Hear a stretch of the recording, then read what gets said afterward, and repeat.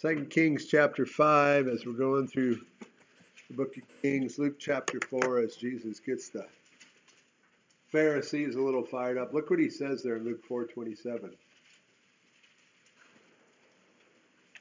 Actually, if you follow this through, they're ready to take him off the hill and throw him overboard.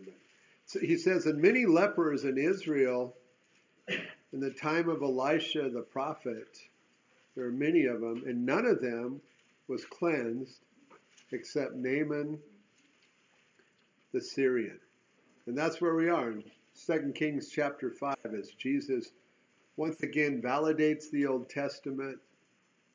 And it says here in 2 Kings chapter 5, verse 1, now Naaman, commander of the army of the king of Syria. This Syria is the same geographical location of Syria that's in the news all the time. He was a great and honorable man in the eyes of his master. And here's why. Because by him the Lord had given him victory to Syria. He was also a mighty man of valor. That title here, mighty man of valor, we see it 7 times in the scriptures. But here, God has it point to a Gentile, and it's not a Gentile being killed. It gets pointed to guys that are going to get killed, but here it's pointed to a Gentile that God doesn't kill. And no doubt, Naaman had everything he wanted. Fame, fortune, babes, but he was a leper. You know, and leprosy would start with maybe what we might call, I don't know, spots, a rash. And then it would affect your joints, your fingers, your toes, your nose. And, you know, probably the fingernails pop first, or everything pops at the same time. Your toes start popping off, your fingers start popping off. Maybe the nose would fall off. I would think people would want to isolate themselves from you no matter how powerful you are. No one would want to be around you. But here he is. He's the commander of the army of Syria. No doubt he was a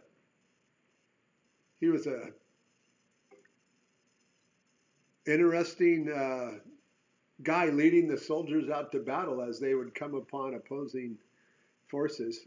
Now keep in mind that leprosy in Syria is way different than leprosy is in Israel. In Israel, if you had leprosy, you're unclean. But not so in Syria, and certainly not so in our day to day. There are many wealthy men and women who have it all in our world today. But they are lepers, and they are separated from God, and they don't even realize it. Please notice who directs the affairs of men here, please. I'm sure he was a mighty man of valor, but that's not why he won this battle against Israel. Look what it says. It says very clearly, the Lord God Almighty brought him this victory, as God uses him to bring judgment upon the northern tribes of Israel, upon his people. And the Syrians had gone out on raids and had brought back a captive, a young girl from the land of Israel. She waited on Naaman's wife. Please notice how the story just shifted to this young girl who was separated from her family. Did the Syrians kill her family and then grab the girl? I don't know. Did the girl happen to be in the wrong place at the right time? We don't know, but we do know this. She's not going to allow the situation that she's in or the circumstances that she's in to cause her to be bitter. So, Christian, whenever you find yourself in situations, it's always to grow, but if you want to be bitter, you better come and look at this gal right here. She lost everything. She's young. You could say she's on a foreign mission trip.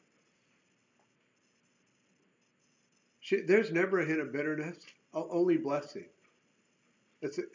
She becomes a radical New Testament picture of New Testament theology here, or an Old Testament picture of New Testament theology here. Then she said to her mistress, you know, it's not, man, I want to watch this guy's face rot off. That's not what she says here. Then she said to her mistress, if only my master were with the prophet who's in Samaria, for he would heal him of his leprosy. Now this young, unknown girl, she knew about Elijah. maybe or obviously she came from a godly family. I mean, she seems to be totally in the know, and she's God's instrument for such a time as this. And yet you want to see a graphic picture of what Jesus commanded his bride to be about? This girl's going to show us. Jesus puts it in word form, this time from Matthew chapter 5, verse 43. You can turn there if you want. I'm going to read it to you. Jesus speaking, and I want to remind you and me that when Jesus speaks in Matthew chapter 5, verse 43, he's speaking to Old Testament people. Right? Has he resurrected yet? No. Well, how much more you and me? You know, it's in the New Testament. It's written after the resurrection, but he spoke it when these people were under the law. I don't know what to make of that. It was just popped. I've never thought of it that way, but it just popped in me as I was thinking about this. And this is how he wrote to them. You have heard that it was said, you shall love your neighbor and hate your enemy. That was kind of their rule of the road. But I say to you, love your enemies. So if he's saying that to the Old Testament, how much more you and I in the New Testament? But I say to you, love your enemies. Bless those who curse you. Do good to those who hate you. Boy, the church has a lot to learn here, right? And pray for those who spitefully use you and persecute you. And here's why. That you may be sons of your Father in heaven. Jesus spoke all of that pre-resurrection. And that is what this young girl is doing here. She is seeking the best for the one who has taken her captive away from her family. Not seeking ill will on him. There is not a hint of that at all. But chosen by God, for God knows her heart, and she becomes God's tool here. Because there's no doubt about it, Jesus is going to speak about this guy, so Jesus needs this guy healed. And there she is. The amazing thing about her knowledge is this. No one has ever been healed in Israel before of leprosy. It's not happened. I mean, sure, Miriam, when she went out and said, hey, God, we think we should be in charge, me and Aaron. Okay, but that wasn't really leprosy. That was God's quick judgment upon her, and she got it right back. But no leper has ever been healed in all of Israel before. And yet she's saying, a young gal says, hey, look, you got to get to the prophet, man. He'll heal you. Pretty amazing. She is positive that God can heal him. That doesn't come from a bitter heart, but a forgiving heart. A heart that's heard things from her mom and dad. No doubt the mistress wastes no time in talking to her man once she hears what this young girl has to say. And Naaman wastes no time either. Look at verse 4. As he went in and told his master, saying, thus and thus said the girl who's from the land of Israel. Then the king of Syria said, go now. I mean, certainly he's going to get his commander back 100%. And I'll send a letter to the king of Israel. First off, it makes sense to me that the Syrian king would write a letter to the king of Israel, because remember, the king of Israel has all those false, very vocal false prophets. So, I mean, I think that's who he's thinking about. Keep in mind, this is the same king of Syria that a few years earlier had told his 32 captains, don't fight with anyone but the king of Israel, who was Ahab at the time. Remember, that's the same battle where Ahab said to Jehoshaphat, why don't you put on your royal robes, and I'll just kind of disguise myself as one of the G.I. Joes, and I'll just blend in, but you can kind of lead us into battle. And remember, the Syrian king told his guys, don't go after anybody unless it's the king. Well, the Syrian king's now directing his commander to go to Samaria, the capital of the northern kingdom, and seek some help for his leprosy. The very ones that they were seeking to kill, and they did. Remember the random guy who drew his bow at random? Just some commentators say Naaman was that random guy. I don't know. It does. People say all kinds of stuff, but it's like that. Is that true? I mean, I have no idea. But what's interesting is the Syrian king is going, look, I'm going to write you a letter to that king. But here's what, I don't see any treaty anywhere. I looked in Chronicles. You have the enemy of Israel coming to the king of Israel seeking to be healed. There's a lot going on that we're not aware of. I couldn't find anything. So Naaman departed and took with him his letter and 10 talents of silver and 6,000 shekels of gold and 10 changes of clothing. Doesn't say the king gave it to him, so he is wealthy. I mean, if you're the commander, certainly you're going to get your cut out of the spoils. If Mr. Haley is right, he says a shekel is a half an ounce, so Naaman has 3,000 ounces of gold with him, or 187.5 pounds, and on today's market value, he's packing 3,900,000. Not bad, not bad pay for a doctor's visit. And that's only the gold. Then he brought the letter to the king of Israel, who is King Jehoram, who is Ahab's son, which said, now be advised when this letter comes to you that I, Ben-Hadad, the one I've been in battle with your dad, have sent Naaman, my servant, to you that you may heal him of his leprosy. Now, the pagan king of Syria totally does not understand how things work in Israel, does he? But this pagan king of northern Israel does. Look at his response to someone asking him to heal somebody, and we want to learn from it. And it happened when the king of Israel read the letter. He tore his clothes. It's like, I'm not taking any credit for this. And he tore his clothes and said, am I God to kill and make alive, that this man sends a man to me to heal him of his leprosy? King Jehoram is totally living a godless lifestyle. But maybe King Jehoshaphat has rubbed off on him a little bit. I think we see that as we go down through this. And he does really the only thing he can do. He tears his clothes. Man, it's not me. I don't heal. Are you trying to get me killed? Therefore, please consider and see how he seeks to quarrel with me. But what is sad here is the king knows to tear his robe, but he doesn't know that there's a God in Israel that can heal today. It seems like he has no thought of sending him to Elisha in the same city that he's ruling from. And no doubt as Naaman comes to Israel, he's not coming by himself. If he's packing 3.9 million in gold plus silver and some high-end clothing, I mean, certainly, some of those clothes today are pretty high-end. He's got soldiers with him, servants with him. And so it was when Elisha, the man of God, heard that the king of Israel had torn his clothes. I mean, obviously, everyone saw him all come to town. Word travels back. Elisha sent to the king, saying, why have you torn your clothes? Please let him come to me, and he shall know that there is a prophet in Israel. King, seeing that you've forgotten about the God of your fathers, King Jehoram, just settle down and send him to me. There's still true prophets that he'll send him away. So Naaman, verse 9, went with his horses and chariot. He stood at the door of Elisha's house. And Elisha sent a messenger to him, not quite giving honor that the big man was used to. And the messenger gave him simple instructions. Go and wash in the Jordan 7 times, and your flesh shall be restored to you, and you shall be clean. I mean, no doubt his flesh is presently being eaten away by the leprosy. Now, this will take simple faith for Naaman to be able to accomplish that. Faith is walking out God's word when it doesn't make sense to you.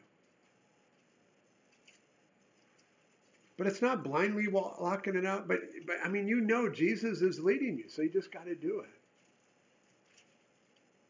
Well, we all know Naaman's a strategic battle planner. He's the commander of the armies. And so no doubt he has strategically already planned this whole battle out with leprosy. Look what it says in verse 11. But Naaman became furious and went away and said, indeed, I said to myself, and you know what? That will always get you in trouble. I said to myself, this is how he's going to do it. He's going to come out to me as I'm sitting in my big studly chariot, and he's going to stand and call on the name of the Lord his God. And he's going to wave his hand all over the place and heal the leprosy. Well, that's Naaman, the strategic battle planner, talking. That's the man of valor. He's planned out this whole battle, but when you come to Jesus, you have to come to him on his terms. You can't come on yours. You only come to Jesus on your terms before you get saved. Lord, if you get me out of this, God, if you get me out of this, I'll turn to you. And he never does. And so you go, well, that's why I'm not turning. And you keep going. You got to come to Jesus on his terms. But do we ever think this way? We plan out how Jesus will do it. I think we all have at least one time. Maybe some of you still do. We think we know how God's going to work some situation out. We got it all figured out. And then Jesus doesn't work it that way. It's pretty easy to do. In my first year of a Christian, of being saved, well-meaning Christians would tell me this is going to happen. But you know what? It never happened. I got let go for sharing the gospel to my JW boss with his JW Bible. And I turned out he was an elder in his cult, and he had guys working for him from his kingdom hall, and so he let me go. Well, well-meaning Christians told me, man, God's going to bless you with a better paying job because you were faithful on that job. And I'm going, all right. And so I already started figuring out I'm going to pay off all my bills. I got a job, no problem. That was never a problem for me, but it wasn't like what they said. And it got to where I would say, if you cannot use your Bible and you're going to tell me something, keep your opinions to yourself. That's what it happened to me 3 times. And so after that, that was my answer. If you're telling me this and you can't prove it, I don't want to hear it. I got so close to walking away from the church because of well-meaning Christians telling me something that they, and I'm believing them because I'm a new Christian. It's crazy. I think of how close I got. It's all because people were going to tell me how God was going to do it, just like Naaman here. So team, if it's a word from the Lord, share it. If it's your opinion, or this is how God worked in your life in this situation, hey, I don't care if you share that. Just tell them God's probably not going to, no, don't tell them probably. Just tell them God's not going to work that way in your life. I'm sure he's got other plans. But don't tell them, hey, this is how God worked in my life. This is how God's going to work in your life. Don't do that. You're not the Holy Ghost. You don't know. But do tell them God will work. Show them the promises. Point it out. Don't box Jesus in. Let him be Lord. As we go through our daily lives, stay away from seeking to figure out how the Lord is going to take care of you. And for those of you who do that in your daily life, I guarantee you it rubs off on your spiritual life. You're going to figure it out. Well, I'm going to do this. And if they do that, I'm going to do this. And if he says that, I'm going to do that. Hey, that may be your worldly life, but I guarantee you bring that right into your spiritual walk with Jesus. Don't do that. God doesn't want you to strategically plot and plan how, if they say this, I'm going to say this. No, trust the Lord. Trust the Lord.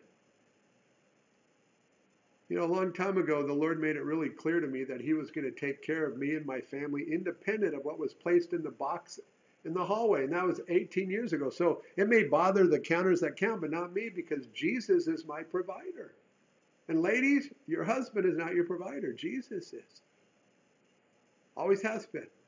So no matter what happens, he will always take care of you. So please just stay away from seeking to figure out how Jesus is going to work in your life. Oswald Chambers wrote, the day you think you know how Jesus will work in your life is the day he'll never work that way in your life again. I don't know if that's true, but it's good enough for me. I don't want to box God in and lose options here. I'm thinking, I don't know where you can prove that biblically, but it sounds good. Okay, I'll just, okay, God, just work this way. I know you're going to work this way. None of us wants to limit God's options for us or for our family. Well, fuming Naaman, verse 12, are not the Abana and the Pharpar, the rivers of Damascus, better than all the waters of Israel? He's missing it, isn't he? Could I not wash in them and be clean? Yep. You could, great man of valor, you could be clean, but you would still have leprosy. So you have all this gold and people with you packing the gold, and Elisha doesn't even come out and meet him. And you're telling me there's only one river for me to be clean in? Yeah, there's only one way to be saved. And I'm not going to be ashamed about that. There is one. And you better possess it or you're not getting in. There's one. And Naaman's totally fired up. So he turned and went away in a rage. And as I was thinking about this, I thank God for people in my life who've calmed me down by speaking truth to me. That's what his servants are going to do here. So it was his servants, and I like these guys, and people like this who speak truth into my life. His servants came near and spoke to him, said, "My father, if the prophet had told you to do something great, would you not have done it? How much more then when he says to you, wash and be clean?" So you telling me if I believe in Jesus, I will go to heaven? Yeah, if you turn to him, your sin will be forgiven and heaven will be yours. Well, that's too easy. What's the catch? A guy said that to me one time. I said, okay, well, would you like the other plan? He said, yeah. I said, okay, go out on the I-45 at 7:30, park your car on the shoulder, and get out in the middle lanes, dodging cars, look up and say, "Jesus, I believe, come into my heart and be my Lord." Okay, go do it. And the guy goes, okay, I get your point. I mean, hey, I can make it as complicated as you want. You got to stand on your head, for 5 minutes, and you got to jump in a pool underwater for 2. And, if you come up early, man, you ain't going to get it, I mean. God's ways are not burdensome. One of the greatest truths for us as believers, when the pressure is on like it is for Naaman, is what Jesus told his disciples at the end of Matthew chapter 11. When he said, "Come unto me, all you who labor and are heavy laden, I'll give you rest." What do you have to do to receive that benefit of Jesus? You got to come. That's all he's got to do. He's just got to simply go into the water, just like a person has to do today. You have to come. But it's not simple, because you have to give up, you have to turn away from your thing, that thing that's calling you, saying, "Don't do it, don't do it." "Take my yoke upon you and learn from me, for I'm gentle and lowly in heart, and you'll find rest for your souls." That's what Naaman's going to find here, if he'll do this the only way. And what do you have to do to receive that benefit of Jesus? You got to yoke yourself up to Jesus and learn from him. And then Jesus says, "My yoke is easy, my burden is light." And as the servants talk to Naaman, he starts to settling down. He's listening to his servants. And he is going to discover that the yoke of Jesus is light, or is easy, and his burden is light. So he goes to the Jordan. I wonder how excited he is about going. I wonder if he is joyful, cheerful. I wonder if he's driving very fast. Doesn't say. But he went and dipped 7 times in the muddy Jordan, because it's muddy. It's not clean. It's muddy. And I wonder what he thought when he dipped the first time. But he did it according to the saying of the man of God, and his flesh was restored like the flesh of a little child as he came at the 7th time, and he was clean. Now, can you imagine how excited he must have been? I mean, he sees his fingers and his toes restored before his eyes. All his body parts that were starting to eat away, all of it's all put back together. I mean, can you imagine how excited the servants must have been? Because what if it didn't work out? Man, they must have been really excited. Verse 15, and he returned to the man of God, about a 20-mile chariot ride. And he returns, just like one out of the 10 lepers. Remember in Jesus' day? Jesus says, wasn't there 10 healed, but only one returned, and he's a foreigner? Well, here's a foreigner coming back. And I suggest to you that he returned with the speed of the 2 men on the road to Emmaus after Jesus showed himself to them. Man, he's flying back there. Certainly going back faster than when he came. The foreigner, here he comes to Elisha, way different in heart, mind, soul, everything than when he left. Because see, he left an unsaved person. He's coming back a saved man. There's no doubt in my mind he's going to be in heaven because of what God's doing in his life here. So here he comes, he and all his aides. I believe they busted into Elisha's house, it seems. Remember last time Elisha wouldn't come out? I think they just bust right into the house and they came and stood before him. It doesn't say Elisha came out, so let's just imagine they busted in. And so here they are. They're standing before Elisha. Naaman said, indeed, now I know. It's one thing to know about, and there's, let's face it, a lot of people in the church that know about Jesus and know about God and know about the Bible and know about Calvary Chapel, know about the days of the tent, but they don't know him. You got to know him. And here's what he says. Now I know there is no God in all of the earth except in Israel. That's salvation. Now therefore, please, take a gift from your servant. That's heart change. Before he was offering it so that he would do a magical trick. Now he's giving it. It's like it has no value to him anymore. Plus, notice that word servant. Please take a gift from your servant. He's now Elisha's servant. He's no longer the commander of the Syrian army. He is, but he's a servant of God first. And Christian, can I remind us, we are Christians first, and whatever we do for work, that's what we are second. I remind Christina and Chris that all the time. You are Christians first and cops second. Because in a cops world, you are cops first and everything else is second. Now, you got to be Christian first. It's critical. It doesn't matter what we do, where we are, we're Christians first. You know, one day we're going to meet Naaman here. But Elisha said, as the Lord lives before whom I stand, I will receive nothing. And he urged him to take it, but he refused. Remember how much gold he has again? 3.9 million plus the clothes.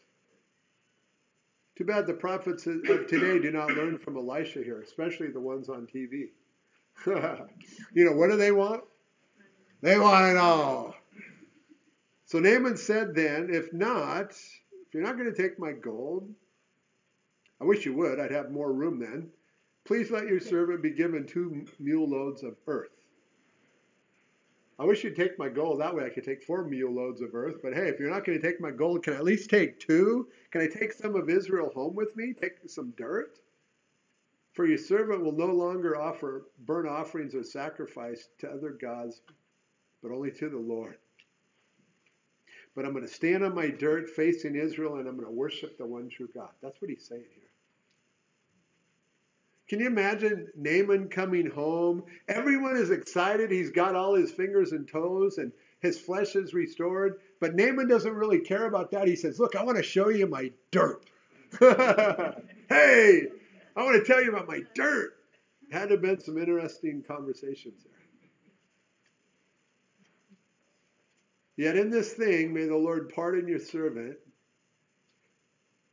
When my master goes into the temple of Rimmon to worship there, and he leans on my hand, and I bow down in the temple of Rimmon, when I bow down in the temple of Rimmon, may the Lord please pardon your servant in this thing. I'm not going to worship when I'm in there. I'm only there to help my master. Please notice, he is very aware of his sin now. That's salvation. He's already looking forward. He's counting the cost. He's running all these new scenarios through his mind that prior to dipping in the water, that was just normal life. He's been thinking about this new life in Christ. And that's what happens when the hearts change. He's concerned about his actions now. And I love the response of Elijah here. No, yes, and no, no. There's no answer. At least not a no or a yes one. And then he said to him, go in peace. I like that answer. The Bible doesn't say. It doesn't. And so he's saying, look, God will, I think what he's saying, look, God will sort it out. Because see, when God's word is silent, we must be silent. He's not bowing down. He's doing his job there. I like the look. So Naaman departed from him a short distance. Really? Well, no, it's not a short distance to Syria. Well, the reason it is a short distance is because the same servant that was going, what? From last week, remember this guy brought the bread and Elisha told him to put it out, and Gehazi the servant goes, what? That's not going to feed all the people. There's something going on in his heart. Well, he's going to show his true colors right here, Gehazi. You know, last week he was challenging Elisha's direction to him. Elisha said, put the bread out. What? This ain't going to feed everybody. But here, this really tells us what's going on in his life. And this is the guy that's been walking with Elisha. This would be the guy that's going to take his spot, just like Elisha was to Elijah. Remember? Elisha poured the water on Elijah's hands. He was a servant. Well, this is Elisha's servant. Verse 20, but Gehazi, the servant of Elisha, the man of God, said, look, and that will always get us in trouble. Like, look, my master is godly and honorable and others seeking. Or, look, my master hears things from God. Or, look, God talks to him and reveals things to him. Or, look at what my master missed out on. No doubt he's looking at this whole situation the same way the prophets do on TV. I mean, all they want is your money. I mean, they've had some of the goofiest ideas and made some of the goofiest claims down through the years seeking to get your money. And they make these claims for one purpose only, to extract dollars out of your pocket. Was anyone around when the guy said, look, I think he went into the tower and said, look, God told me if you don't give me $7 million, I'm going to die. Anybody around during that time? One. Well, he didn't get the millions, and God did not kill him, but he did die in 2009. So if you want to look up Prophet 2009 dead, you might be able to Google and figure out who it is. But Gehazi's looking he's looking at all of this free money. To him, that's how he looks at it. And it's just too much for him to take in. And the more he looks at it, the more he's drawn away. Just like last time's Bible study at LinkedIn, James writes, but each one is tempted when he's drawn away. See, Gehazi's looking at it, and it's calling his name. But each one is tempted when he is drawn away by his own desires and enticed.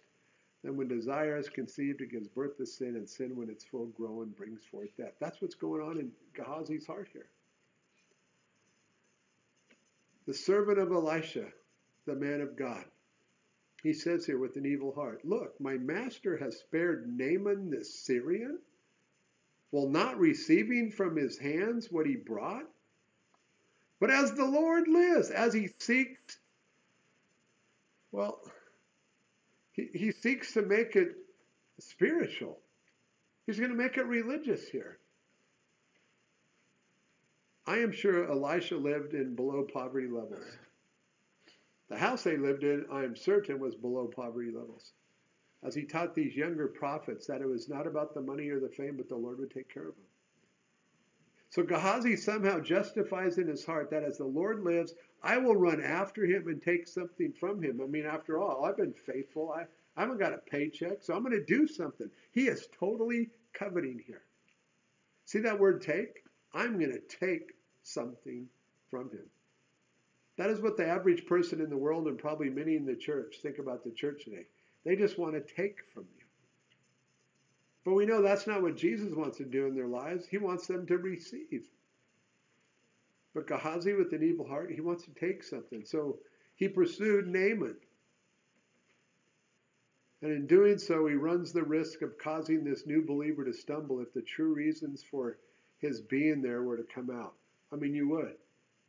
Naaman down the road finds out that Gehazi came there just to rip him off. Man, that's going to mess up your walk. So when Naaman saw him running after him, I love this, this is awesome. He got down from the chariot to meet him and hugs him because he is a new believer now and said, is all well? Can you see the two different types of hearts here? One is concerned about others. Is all well? As he hugs him. The other is concerned about what he can take. Verse 22, because coveting always needs a companion. In this case, it's lying. And Naaman said, all is well, which is true, as he prepares his lies. My master has sent me, saying, indeed, just now 2 young men of the sons of the prophets have come to me from the mountains of Ephraim. Please give them a talent of silver and 2 changes of garments. So Naaman said, please take 2 talents of silver in 2 bags with 2 changes of garments. And he handed them to 2 of his servants, and they carried them on ahead of him. Please understand that the reason Naaman's servants are going with Gehazi is because a talent of silver is 100 plus pounds. So he's got 200 pounds of silver he's taken back. And when he came to the citadel, he took them from their hand. I think that's outside the citadel. And he's taken them because he doesn't want them to be found out. So now he's packing 200 pounds of silver and some new clothes, hobbling down the road as he comes into the city. And he stored them away in the house. Then he let the men go and they departed. And maybe he's thinking he's done it, but he should be repenting. Now he went in and stood before his master. Elisha said to him, "Where did you go?" Where did you go, Gehazi? As he gives him a chance to come clean. Just like Nathan did with David. God wanted David to come clean. I think God wants him to come clean here. But Gehazi, with a heart not like David, said, "Your servant didn't go anywhere." Kind of sounds like something your kids would say, right, when they're little. "I don't know." "Who ate the last cookies?" "I don't know." They have crumbs all over their face. Then Elisha said to him, "Did not my heart go with you when the man turned back from his chariot to meet you? Is it time to receive money?" I like that. Gehazi went to take, but God receives tithes and offerings. Is it time to receive money? We know the love of money is the root of all evil. Is it time for you to receive clothing? And maybe this is what he was going to do with the money as Elisha calls him out and reveals his heart. Is it time for you to receive olive groves and vineyards? No doubt he had the money to buy it now. Sheep and oxen, male and female servants. Therefore the leprosy of Naaman shall cling to you and your descendants forever. So please notice what happens. Naaman takes on the life of Gehazi, seeking the Lord, and Gehazi takes the place of leprous Naaman with some riches on the side. And he went out from his presence leprous, as white as snow. You might want to remember that. The servant of Elisha is full of leprosy, never going to be healed. Chapter 6. And the sons of the prophets said to Elisha, "See now, the place where we dwell with you is too small for us. Please let us go to the Jordan, and let every man take a beam from there, and let us make there a place where we may dwell. We want to build a new place. We want to make it bigger. We got more students now." So he answered, "Go." So away they go with their axes to the forest to cut down some trees. And one of them said, "Please, Elisha, consent to come with us." And I like this. It seems like Elisha was willing to go, but he was waiting to be invited. He just didn't want to butt in. And he answered, "I'll go." So he went with them, and when they came to the Jordan, they cut down trees. But as one was cutting down a tree, the iron axe head fell in the water. I think the head flew off the handle. Some guys go, "Well, it wasn't axes like we would think today." Okay, well, what in the heck was it if it went flying in the water? And he cried out and said, "Alas, master, for it was borrowed." Okay, I believe we get a great lesson on how we are to be when we borrow something from our neighbor. Because it would be real easy to say, "Oops, sorry, bro," because it fell in the Jordan. That's mucky. You're never going to find it. "Sorry, bro, you had a faulty axe. And man, you're lucky no one got hurt because, man, you could have been sued and then you could just walk away and never give the guy a new one." But didn't we borrow it? Shouldn't we return it in better condition than when we picked it up? I'd hope so, if we're supposed to think of others or more highly than ourselves. I think that's what we're going to learn here. Now, Jesus did say, if you lend, don't expect it back. But at the same time, he said we're supposed to be a good neighbor. We're supposed to love our neighbors. So I think we should return it in better shape. So the man of God said, "Where did it fall?" And he showed him the place. So Elisha cut off a stick and threw it in there. So I think the third time Elisha's done something by throwing something in there. He made the water bitter, or that made the water better by throwing in the stick. He made the stew better by throwing in some flour. And now he throws a branch in here, and the iron floats. It's miraculous. Therefore, he said, "Pick it up for yourself." So he reached out his hand and took it out of the muddy Jordan River. And when he got done using it, he's able to return it. Now the king of Syria, Ben-Hadad, the same one that sent Naaman, the king of Israel, to be healed, was making war against Israel, and he consulted with his servants. Now I don't know, I wonder if Naaman's in this group. He has his guys together saying, my camp will be in such and such a place. So they're making battle plans as the king of Syria lays it all out. And the man of God sent to the king of Israel, and I love this look as well, saying, beware that you do not pass this place, for the Syrians are coming down here. I mean, this is all grace, mercy, and character of God stuff here. Because Jehoram is not walking with God. I mean, he's an idol worshiper. Yet God, because ultimately he's in charge, is showing grace and mercy upon this pagan king. But then that matches the scriptures. As Jesus said, for he makes his sun rise on the evil and on the good, and sends rain on the just and the unjust. So the Lord God is giving the king of the north the battle plans of the king of Syria and saying, look, don't go there. Then the king of Israel sent someone to the place of which the man of God had told him. Why? Is it because he doesn't believe him? Is it because he wanted to see the expression on the king of Syria's face when no one was there? Your pick. I personally picked because he didn't believe him. He doubted the word. Thus he warned him, and he was watchful there, not just once or twice. Therefore the heart of the king of Syria, he's greatly troubled by this thing. I got spies in my mix here. I got traitors. And he called his servants and said to them, will you not show me which of us is for the king of Israel? And one of his servants said, I don't believe this is Naaman. I think he's a worshiper of God at this time. It's like, look, I'm done doing the battle thing. I got no proof of that other than when we get to heaven. But this could be one of Naaman's servants. Remember, there was people with Naaman when he went to go see Elisha, and this could be one of Naaman's servants and not Naaman. One of his servants said, oh no, none, my lord. There's no traitors here. O king, but Elisha. He knows him by name. Ben-Hadad didn't know a prophet by name, but this servant, he knows him by name. And said, but Elisha, the prophet who's in Israel, tells the king of Israel the words that you speak in your bedroom. Hey, Ben-Hadad, your bedroom's bugged by the Spirit. For the creator of the universe knows all things, even words spoken in bedrooms. I mean, that's... And so he said, hey, well, let's do something about it. Let's see where he is, that I may send and get him. Yeah, good luck on that. And it was told him, saying, surely he's in Dothan, or about 12 miles north of Samaria. Therefore, King Ben-Hadad of Syria sent horses and chariots and a great army there, and they came by night and surrounded the city. And when the servant of the man of God arose early and went out, this is a new servant, not Gehazi, he's out. Remember, he's got leprosy.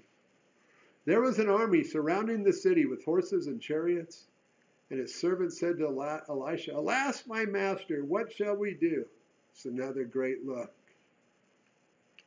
Elisha is going to get his servant focused on things above. This is the simplest story, picture story from New Testament theology right here. And yet I also think it's the single most greatest truth for you and I in our daily walks to set our minds on things above and not on things of the earth. This is the picture right here. That's the theology. Here's the picture. See, the world doesn't have what we have. But now that Jesus is the Lord of our life, now that you were raised with Christ, the greatest thing you can do for yourself and others in your place and others in this place when you're there and overwhelmed, or for your family, is encourage them to look up and seek things which are above, where Christ is, seated at the right hand of God. Overwhelmed, look up. If you don't, the problem never gets fixed. As soon as you start feeling anxious, look up. If you don't, the problem will never be fixed. You just got to look up. It's choice. If you don't look up, you're a control freak. Sorry, I don't know how else better to say it, but you just want to be in control. But every time it happens, just look up. You could look up 1,000 times a day. And 1,000 times a day, run to Jesus, ask him to forgive you, repent and go the other way. And I will guarantee you, in his time, you will never freak out about stuff that's happened on the earth again. Ever. But you got to look up. And you got to look up every single time. Not go, oh, Lord, I'm sure you're getting tired of me. No, he wasn't tired of the unjust woman. He wasn't tired with the unjust judge and the widow. The widow kept coming, and the judge goes, man, this lady's going to wear me out. God said, you're not going to wear God out. Trust me, I'm pretty certain of that. And if he is, we're all in big trouble. But to the degree that you and I set our minds on things above and not on this earth, it's to the same degree of how successful you will be as a Christian on this earth. Because then everyone starts looking around and go, that's not humanly possible. Here you are again. Yeah, we see what's going on with that. How come you're so joyful, level, overwhelmed? Look up. Maxed out. Look up. Afraid. Look up. Pick your poison that wants to rip you off. Looking up will defeat the devil's lies every time. If we have truly died and our lives are now hidden with Christ in God, looking up is the only answer. It's Colossians chapter 3, 1, 2, and 3. It's there. It's the theology. And here's the picture, because that's exactly what Elisha does here. So he answered, do not fear, my young little Padawan, for those who are with us are more than those who are with them. I mean, this is such an elementary truth for all of our lives. And Elisha prayed and said, Lord, I pray, open his eyes that he may see. And I add these words, that he may see even as I see. Then the Lord opened the eyes of the young man, and he saw, and behold, just because our God can, behold, the mountain wasn't just full of horses and chariots. Oh, no, it was full of horses and chariots of fire all around Elisha. You know, these same angels are all around you as well, Christian. The writer of Hebrews says, are they not all ministering spirits sent forth to minister for those who will inherit salvation? And they are. So please, let this, look here, if you need to, burn it into your soul so the next time you're backed in your corner, you remember this picture here. And you just look up and you go, oh yeah, God's still in control. So when the Syrians came down to him to seize him, I add, Elisha prayed to the Lord and said, strike this people, I pray, with blindness. And he struck them with blindness according to the word of Elisha. And I think Elisha, I don't remember, but I know it's more than 10. I think he does 17 miracles. So this would be another one of his miracles that's recorded in the scriptures. Verse 19 is another one of the best looks in the Bible for our everyday walk. Now Elisha said to them, this is not the way, nor is this the city. And the boldness of the Holy Ghost of this guy walking out there single-handedly to the entire Syrian army. And yet here he is. He's a vessel that God can use. So he says to them, here, follow me. I'll bring you to the man whom you seek. Of course, they have no choice. They're blind.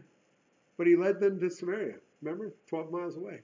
So it was when they had come to Samaria, as inside the city gates, surrounded by soldiers of Israel, of the northern tribes, that Elisha said, Lord, open the eyes of these men that they may see.